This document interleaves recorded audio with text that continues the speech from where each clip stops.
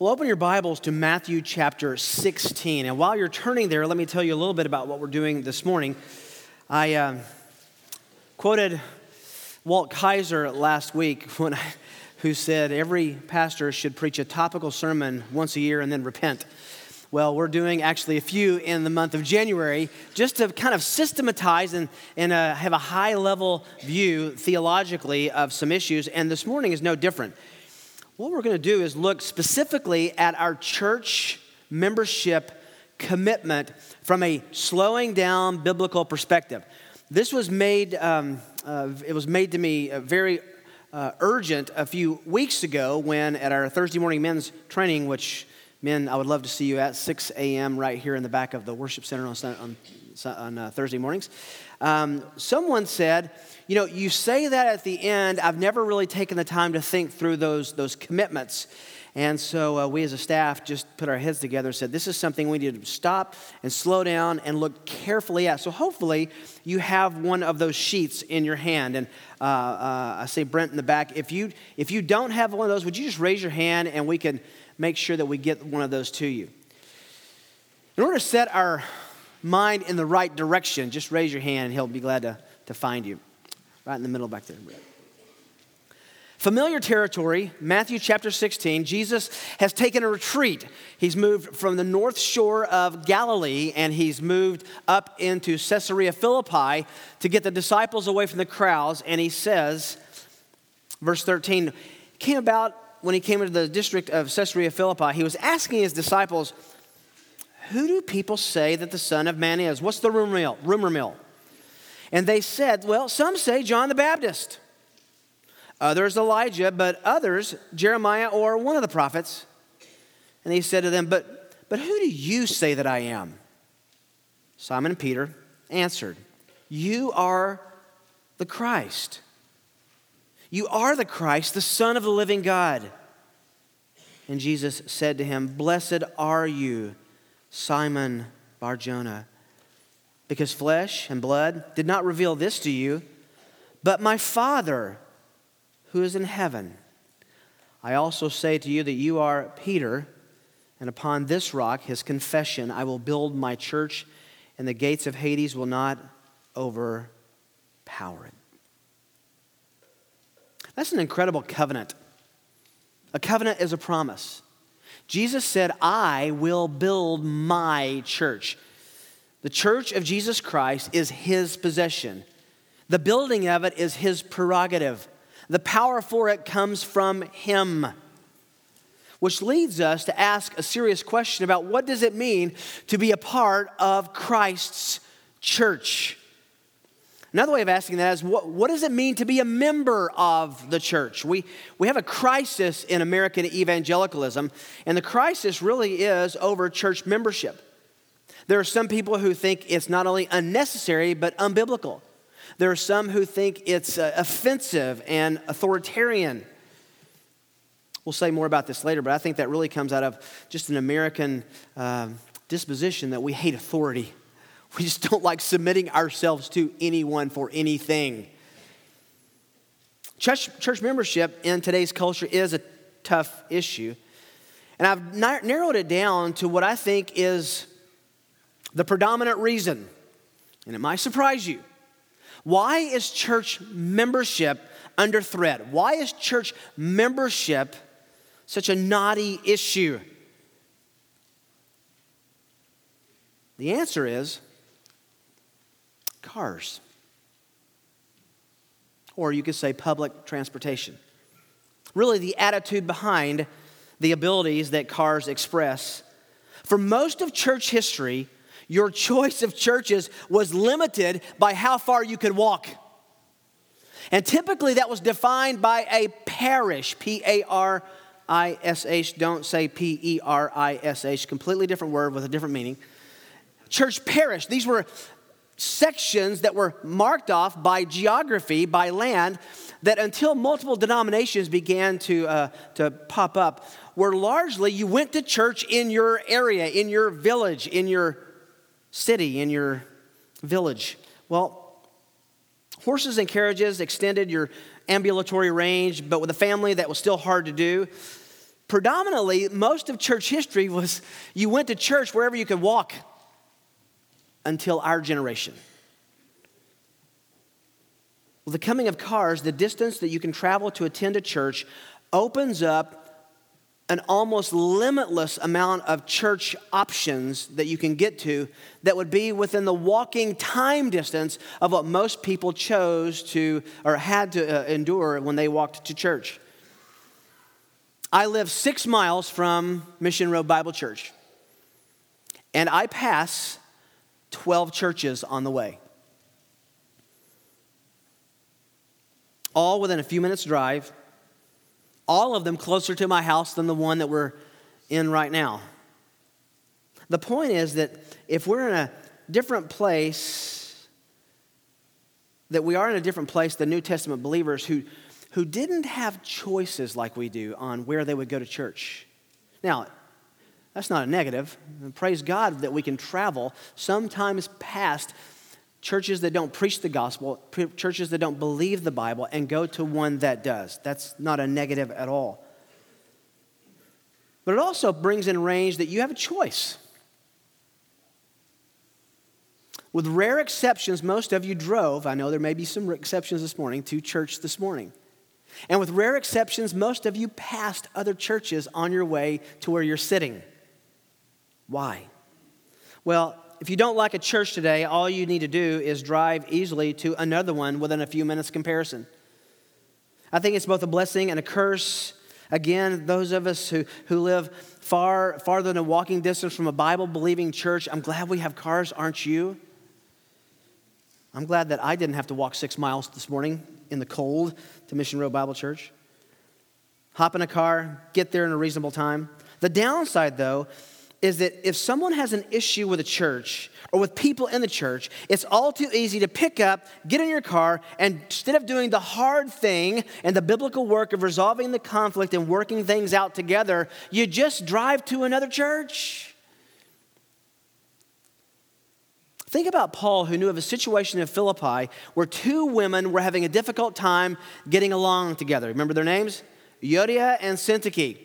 He didn't say, well, maybe one of you should change churches.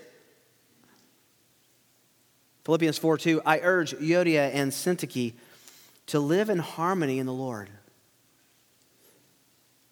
Similarly, in 1 Corinthians 1, Paul gave this instruction to the church at Corinth. I exhort you, brethren, by the name of the Lord Jesus Christ, listen, that you all agree and there be no divisions among you, but be made complete in the same mind and in the same judgment.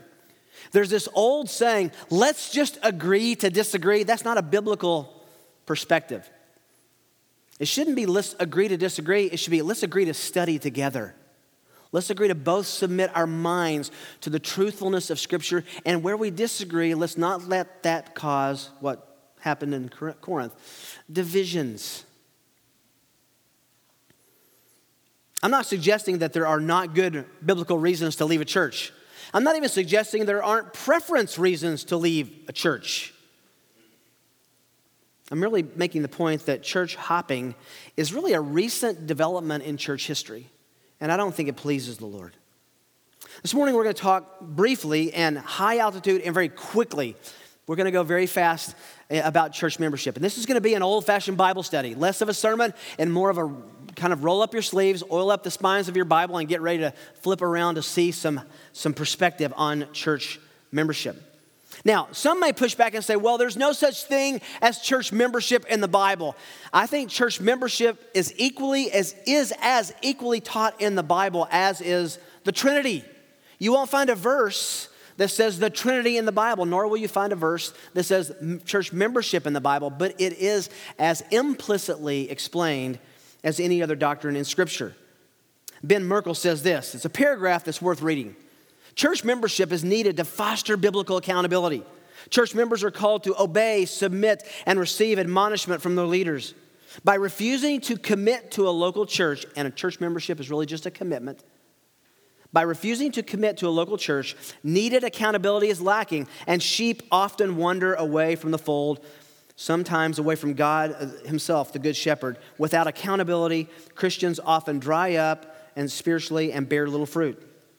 That's why the author of Hebrews, we'll get to this in a few moments, said, let us concern ourselves with one another and how to promote love and good works. An unwillingness to join a local church is tantamount to saying we are not interested in divine accountability in our lives. Can I just read that again? That's penetrating. An unwillingness to join a local church is tantamount to saying we are not interested in divine accountability in our lives. In addition, he says, church leaders are called to shepherd those who have been entrusted to them and therefore under their watchful care. Without some formal recognition and acknowledgement of those who are members, this process of shepherding becomes increasingly difficult. The best means of obeying the New Testament teaching on shepherding is through some kind of formal commitment or membership. A Christian's relationship to the local church should not be like a dating relationship where both sides are constantly guessing how the other views their relationship. Many Christians today want to date the church, making no formal commitment. The biblical picture of relationship with Christ, however, is not dating, but marriage. Therefore, it's appropriate that we have a formal commitment to Christ's visible church, end quote. Most of you, just by sheer percentages and numbers, have chosen to make membership a priority in your life here at Mission Road. This is not the knife in the back, manipulative sermon that says you need to join next week. It is a biblical injunction to exhort you and admonish you and encourage you and beg with you. Find a church to which you can formally commit, i.e. membership, and wherever you are, be all there. I want us to take a deeper dive into our commitment that is before you in your hands there on our charge that we give new members, but it's good for those of us who are members to be reminded. Listen, church is not a place, it's not a building, and it's not a gathering. Church is a network of relationships that serve Christ together, that serve Christ's people together, and that serve Christ's purposes together. And there are responsibilities and expectations that the Lord gives those who would be committed to his visible local assembly called the local church. As we begin this membership, we're just going to kind of walk through what we do at the end. You've seen me ask a series of questions, and the candidates for membership say, I will. We're going to go through these. We start by saying to become a member at Mission Road Bible Church is to make commitments that are listed below that you have in front of you. The expectations for our members do not extend beyond the responsibilities that Scripture establishes for all believers. In other words, we don't make it harder to join our church than it is to go to heaven. We're not competing with God for higher standards, right? That would be a little bit disingenuous. Well, you might be able to go to heaven, but we're going to not let you fellowship and worship with us.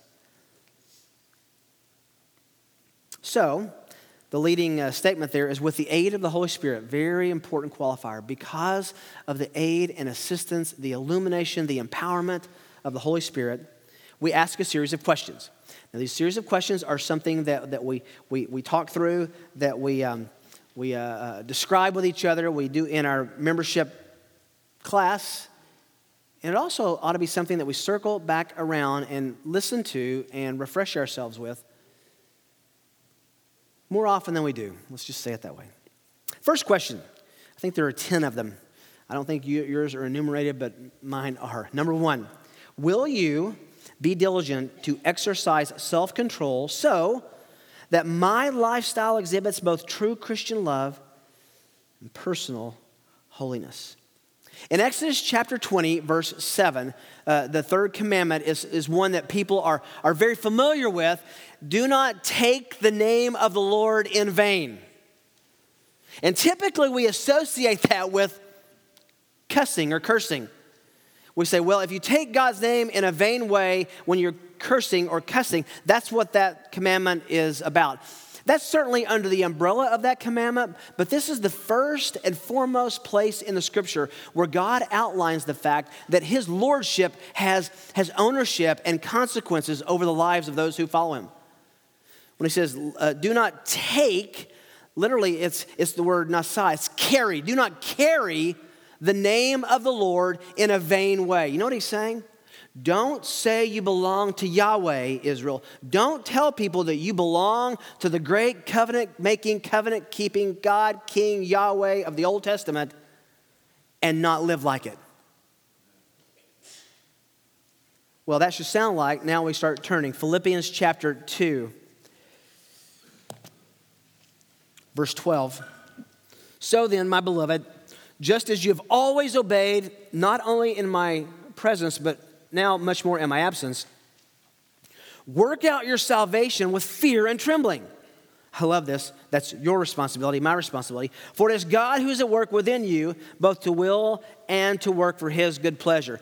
Now, we talk about justification as monergistic. It's all God, mono. He's the only one who does it. Sanctification is synergistic. We add our ability and our wills to obey, but only God is the one who's going to do that through us. It's a mystery that cannot be solved. We cooperate with God in our own sanctification. And then he says this. Remember, this is right after the great passage exalting Christ's coming, the Lord Jesus coming into the world. Do all things without grumbling. I find it interesting, this is a whole other sermon by itself, that the first practical application of working out your salvation with fear and trembling has to do with complaining. Don't be a complainer. Do all things without grumbling or disputing, so that, here it is, you will prove yourselves to be blameless and innocent children of God, above reproach in the midst of a crooked and perverse generation, among whom you appear as lights to the world. In other words, by becoming a member, we're saying we want an accountability relationship with the people in this church that we can be held accountable to being lights in a dark world.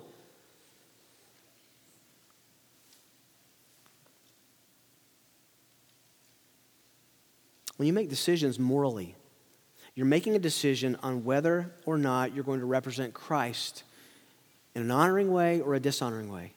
You're also making a decision whether you'll represent your family in an honoring or dishonoring way. And you're representing this church in an honoring or a dishonoring way.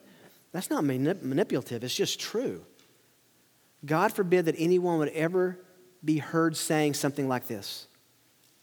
Well, you know so-and-so, they act in such and such a way that's wicked, sinful, not above reproach, and they go to that church down there on Mission Road. You carry our reputation as equally as you do the Lord Jesus Christ. Because this church is his body. They're symbiotic, almost one and the same. Second question, will you take seriously your relationship to others in the body of Christ, striving to maintain unity, avoiding gossip, backbiting, anger, and doing all I can to stimulate love and good deeds in others as I seek to exercise my spiritual gifts in faithful service? In other words, will you not be part of a church split? That's what that's saying. There are ways that God has given to work out differences in the church. Philippians 2, just while you're there, look back at verses 1 to 5. Therefore, if there's any encouragement in Christ, if there's any consolation of love, if there's any fellowship in the Spirit, if any affection and compassion, make my joy, Paul says, complete by being of the same mind, maintaining the same love, united in spirit, intent on one purpose. How do you do that? You do nothing from selfishness or empty conceit, but with humility of mind, your disposition toward others. Regard one another as more important than yourself. Look over at chapter 4, verses 1 and 2. We alluded to this earlier. Therefore, my beloved children, with whom I long to see, my joy, my crown, in this way I stand firm in the Lord, my beloved. I urge Euodia and Syntyche to live in harmony in the Lord. It is impossible, let's be clear, it is impossible to have a local church without disagreements, without disunity, without arguments, without jealousy, without coveting, without frustration, without backbiting, anger, without questioning motives. It's impossible. And you know why? Because you're apart. And so am I. That's just who we are until we are perfected by Christ in glorification. The question is not if those things are going to happen. The question is, how do we resolve those things when they do?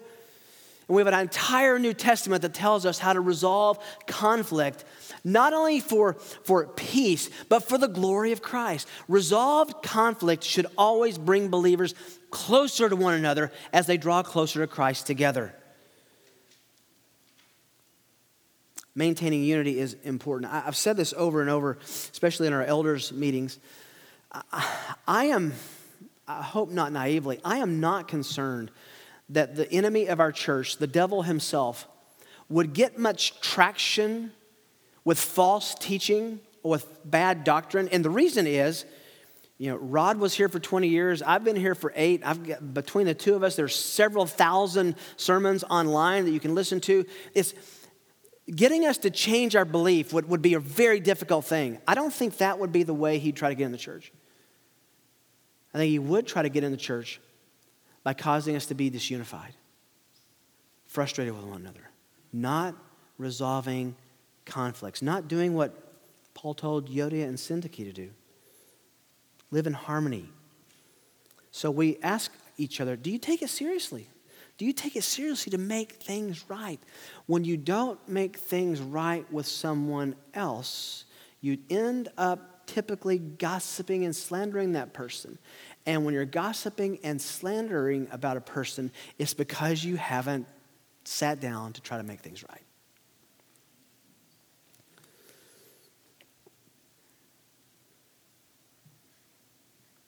Number 3. Will you consistently contribute as a good steward of God's blessings, such time, talent, and money in the measure God prospers you, so that our local church and worldwide ministry of spreading the gospel may continue?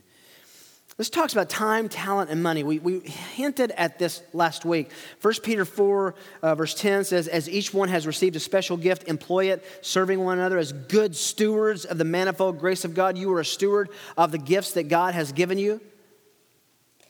Whoever speaks, he says, do it as if it were the utterances of God, and whoever serves as the one who, by the strength which God supplies, glorifies God, so that through everything we do, God is glorified in Christ. There are 2 categories of gifts, public speaking gifts and private or non-public serving gifts. Nothing in this verse says that you can't have both or dimensions of both. But you've been given gifts that you are to steward for the betterment of Christ's body here and his glory. We also say money. This is always the hard thing for the pastor to talk about. I hope that I would never be accused of talking a lot about money. But the Bible does talk about money. In 2 Corinthians 9, verse 6, now I say, he who sows sparingly will also reap sparingly. He who sows bountifully will also reap bountifully. This is talking about the giving of finances to Christ's local church. Each one must do so as he purposed in his heart, not grudgingly, not under compulsion. You don't do it because you have to. You don't do it to keep the lights on. You don't do it because you want to make sure that the pastor's wives can go to the grocery store, although that's a very good thing. You do it not because you have to. You do it because we love God. And then it says, God loves a cheerful giver. God is able to make all grace abound to you, so that always having all sufficiency in everything. I love that phrase. Always having all things sufficiently. That's profound. You may have an abundance for every good deed. As it is written, he scattered abroad, gave to the poor. His righteousness endures forever. Now he who supplies seed to the sower and bread for the food will supply and multiply your seed for sowing and increase the harvest of your righteousness. You will be enriched in everything for all liberality, which through us is producing thanksgiving to God. What's he saying? Paul is saying God owns all of what we have. When we give back to him, we are showing him that we know that, we recognize that, and we also showing them that we care about the advancement of his name and his glories through the ministry of the local churches that we're involved with. If you branch out the a context here, this is a group of Corinthians in Macedonia who had collected money not only for their local church, they were actually sending it down to Jerusalem to take care of other believers because they were in a serious predicament of being persecuted, having turned from being Jews predominantly and now Christians. They were losing their jobs, their family associations, their standing in the synagogue, some starving to death. And so the church in Corinth takes up this offering and sends it to help them. And it says they did so hilariously. They loved doing it. Do you have a purpose and a plan for giving? Do you begin thinking about giving when the offering plate comes around? Have you talked to your wife, your husband, your family about what are the standards? When your sons and daughters get their first job, do you sit down with them and say, part of your priority for that check that you get every week is thinking about your stewardship before God? Are you teaching them to give to the church? It's an important and overlooked, and I will admit, easy to neglect doctrine we need to pay attention to. Number 4. Will you teach biblical truth to your family and acquaintances as God gives you the opportunity with a desire to see them come to trust Christ and be saved? This is discipleship. Deuteronomy 6 says that fathers are to be the centrifuge, the motivation, the fortress of discipleship in the family. We're teaching our families, our wives, our children. 1 Corinthians 14 says, if a woman has a question about a doctrinal issue, she should ask John Piper. No. She should ask her husband. Ladies, let me ask you to push and prod and goad those men that you have committed to and love so much. And when you have doctrinal questions, when you have quiet time questions, ask them. And men, when you don't know, it's okay to say, I don't know that, but I'm not going to stay in this condition. I will know by next week. And then come and ask Pastor Aaron, and he will help you with all those difficult questions. I'm being serious. Not about Aaron. Go to Myrtle. Or Adam or Bob. God has intended for the family unit to be a reflection of the church in that it is a self-teaching, self-healing discipleship cocoon of growth. Deuteronomy 6 says, when your sons ask you in time saying, what do the statutes mean? Asking their father. You know what that means? That the word of God has been taught in the home to such extent that eventually they're going to say, why do we do this? Why don't we act like my friends do? Why does our family have different values than our neighbors do? Why are we doing this? Then we better have an answer. And this puts such an enormous responsibility, a God-given and should be God-welcomed responsibility on men to know our stuff. It's more than that, though. In the church, in Titus chapter 2, there are older men who are to disciple younger men, older women who are to disciple younger women. There's this natural relationship where younger men and women, and except for maybe one or two exceptions, we're all younger than someone. Younger should seek the older, more mature and say, help me grow, pull me to where you are. And the older are to look at the younger and say, I want to help you. I'm going to confess, having a soft moment just 2 weeks ago, pulling through a Starbucks drive-thru. And I looked through the window and I saw 2 tables that had 4 men, 2 at each table, sitting together having what I know to have been discipleship discussions. And I got choked up in the drive-thru saying, that's what's supposed to happen.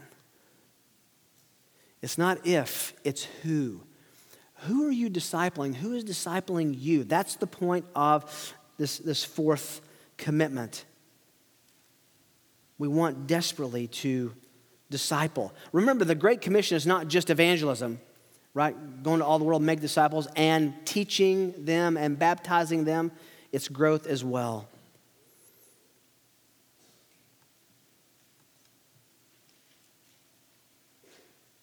It's not only the discipleship part, it's the evangelism dimension, though, as well. I was so blessed and burdened to speak recently with two parents in our body who sat weeping because they were so burdened for their children to come to the Lord. I can share this story with you because I have permission. There was a time with one of our sons when my sovereignty of God and salvation, my Calvinism, if you will, went from theory to practice. When I realized that my best sermons weren't converting him, my best conversations weren't converting him, my deepest discussions weren't converting him, my arguments, my winning, my grounding him, my discipline, nothing was winning his heart to the Lord. And finally, you just stop and say, God, you are the author of salvation. Please save my boy or he'll go to hell.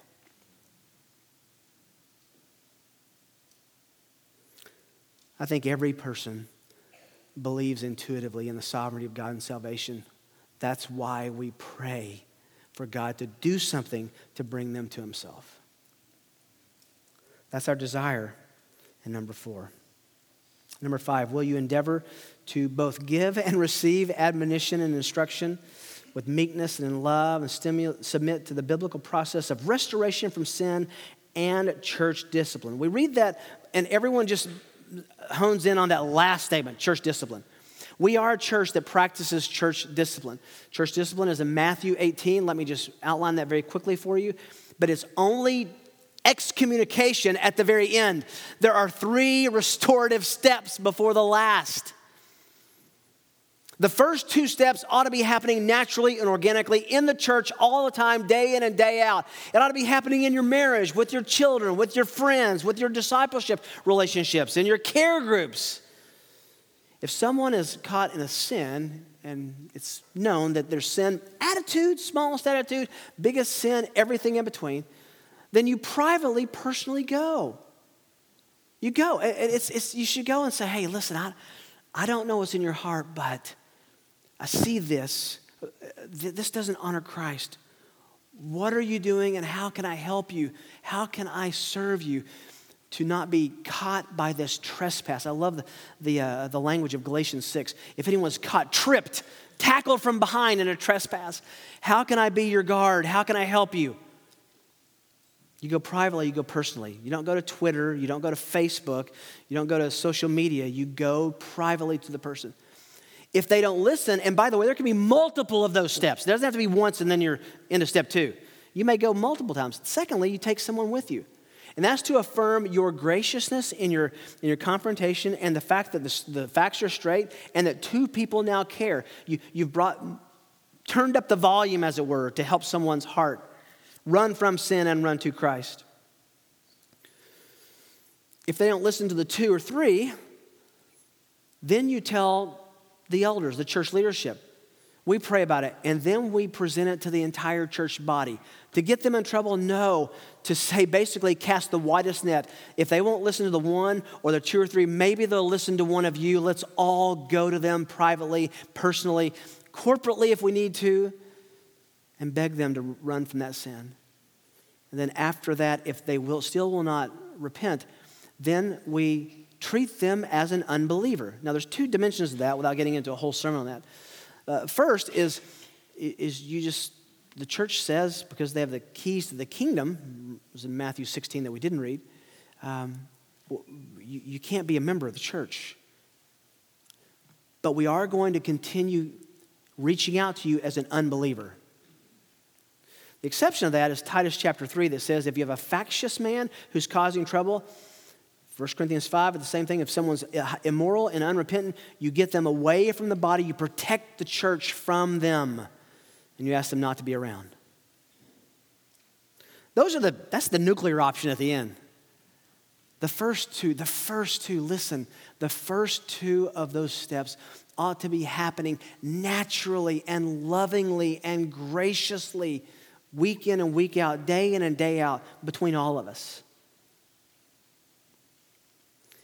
And it's important, listen, to be on both sides of that. Sometimes I think it's easier to sit down with someone and say, look, I don't know what's in your heart, but, and you tell them, it's really hard when someone sits down with you and says, Rick, I don't know what's in your heart, but that's hard. Have you had that really good encounter where you get that, they say that and you get that sick feeling in your stomach? Like, oh no. And then this little voice begins to say, defend yourself, it's not true, what about you? And try to kick those voices out and just listen. What would our body be like if we gave and received admonition? You know what it'd be like? It would be holy and pure and more mature and growing. Number 6, will you make your relationships in our local body your priority as you fulfill Christ's call to discipleship? Let me just say it as clearly as I can. Send the emails and I'll send them to Aaron. The focus of ministry and discipleship in your life, the focus of your teaching ministry, both giving and receiving, ought to primarily be your local church. Let me be vulnerable with you. Do you know what it's like for those of us as pastors to love, pray for, care for, preach, study, bear this burden, and then the only time anyone ever says to you anything about instruction is, you know, I heard this series by MacArthur or Piper, and it was awesome. Great. Can I hear it too? I mean, this is not asking for accolades. What it is this is even pulpit. It's not even pulpit directed. The people who teach and shepherd and care for you in this body ought to be your caregivers for your soul. Listen, I love listening to internet preachers and pastors and speakers. Love hearing them. They're part of my podcast. I'm not discouraging anyone from doing that, but those guys don't know and love my soul like the elders here do. Make the body of Christ where you're investing your spiritual input the most. 2 Timothy 2:2, 5 generations of discipleship. Paul says, I want you to, tells Timothy to find faithful men who will train faithful men also. Jesus to Paul, Paul to Timothy, Timothy to faithful men to others also. 5 generations. Those generations ought to be generated in our church. And again, Titus 2. Number 7, will you affirm the church's doctrinal statement, remaining teachable where questions remain, avoiding the promotion of any doctrine contrary to our doctrinal statement? Let me just highly recommend that once it's online, you listen to what Myril did first hour today on this very issue. I know Adam's going to be finishing up that on our distinctives next week. There has to be a doctrinal wall around a local church. We have to believe something.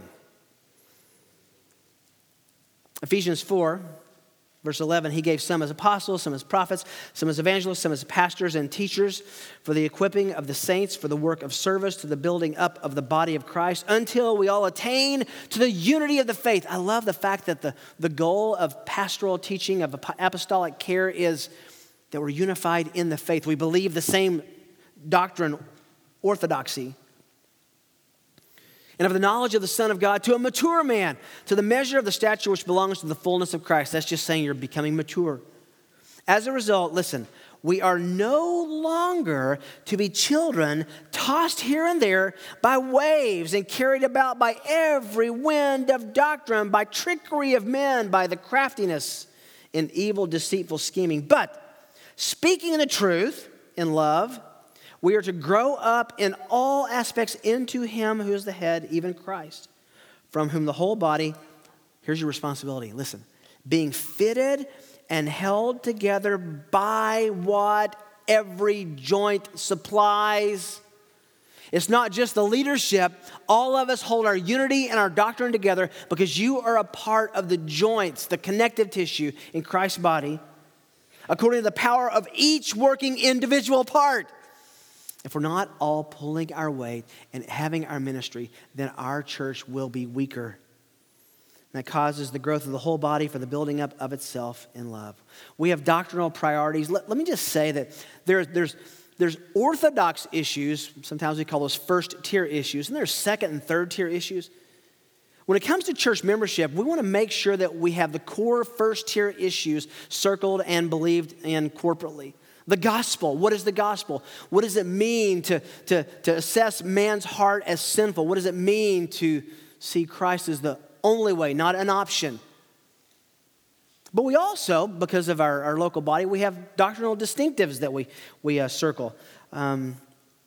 We talk about these as concentric circles. The biggest circle is the gospel itself and our belief in the authority of Scripture. And then inside that, you have issues like cessationism or Calvinism or dispensational or covenantalism. These issues that are more doctrinally distinctive, but they don't mean that if someone believes something on the other side of that it's heresy, this damning doctrine that if you believe that, you will not go to heaven.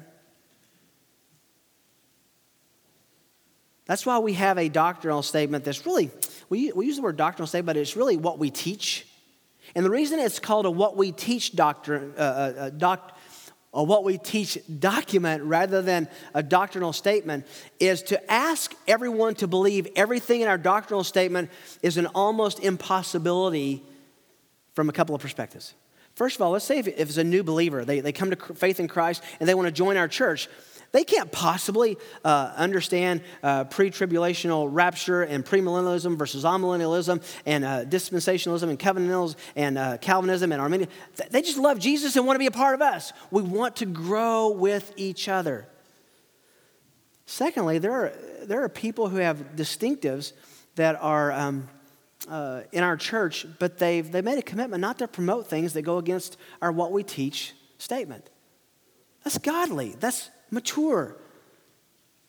The key is how we handle these issues. It's okay to have disagreements and unresolved questions as long as we're looking to Scripture together and asking for answers. No one is asking for blind loyalty.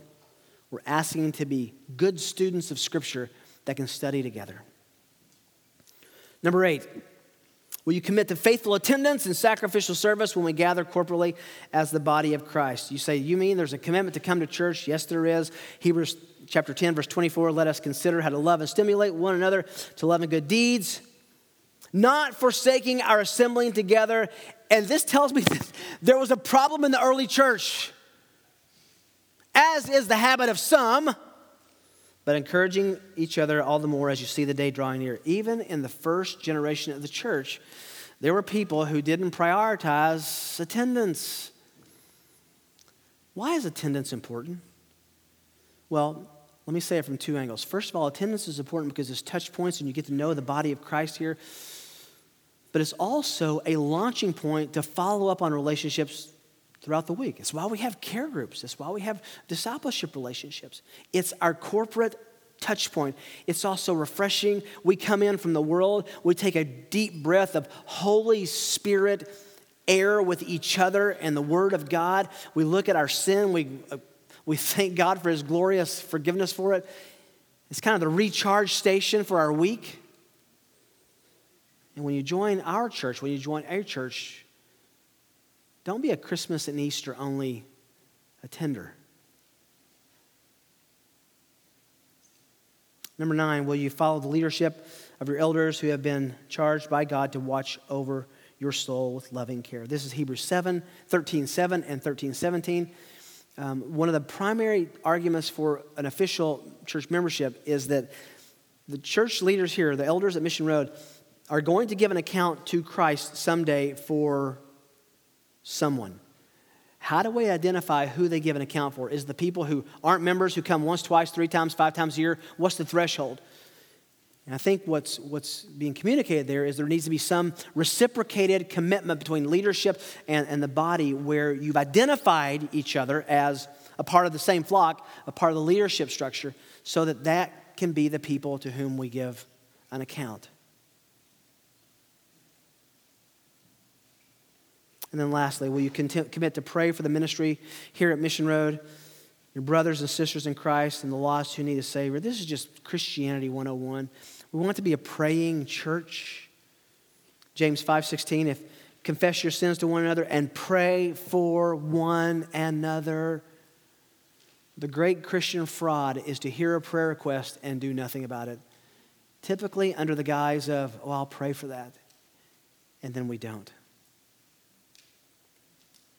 Ephesians 6:18, we come with all prayers and pray at all times.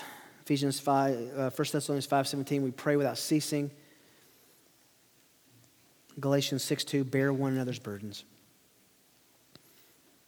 So, you look at this list, how you doing? If you were to put a numerical grade from 1 to 10 on each of these, how would you be doing? And where would you want to dial in to say, I want to make my ministry and my involvement more effective?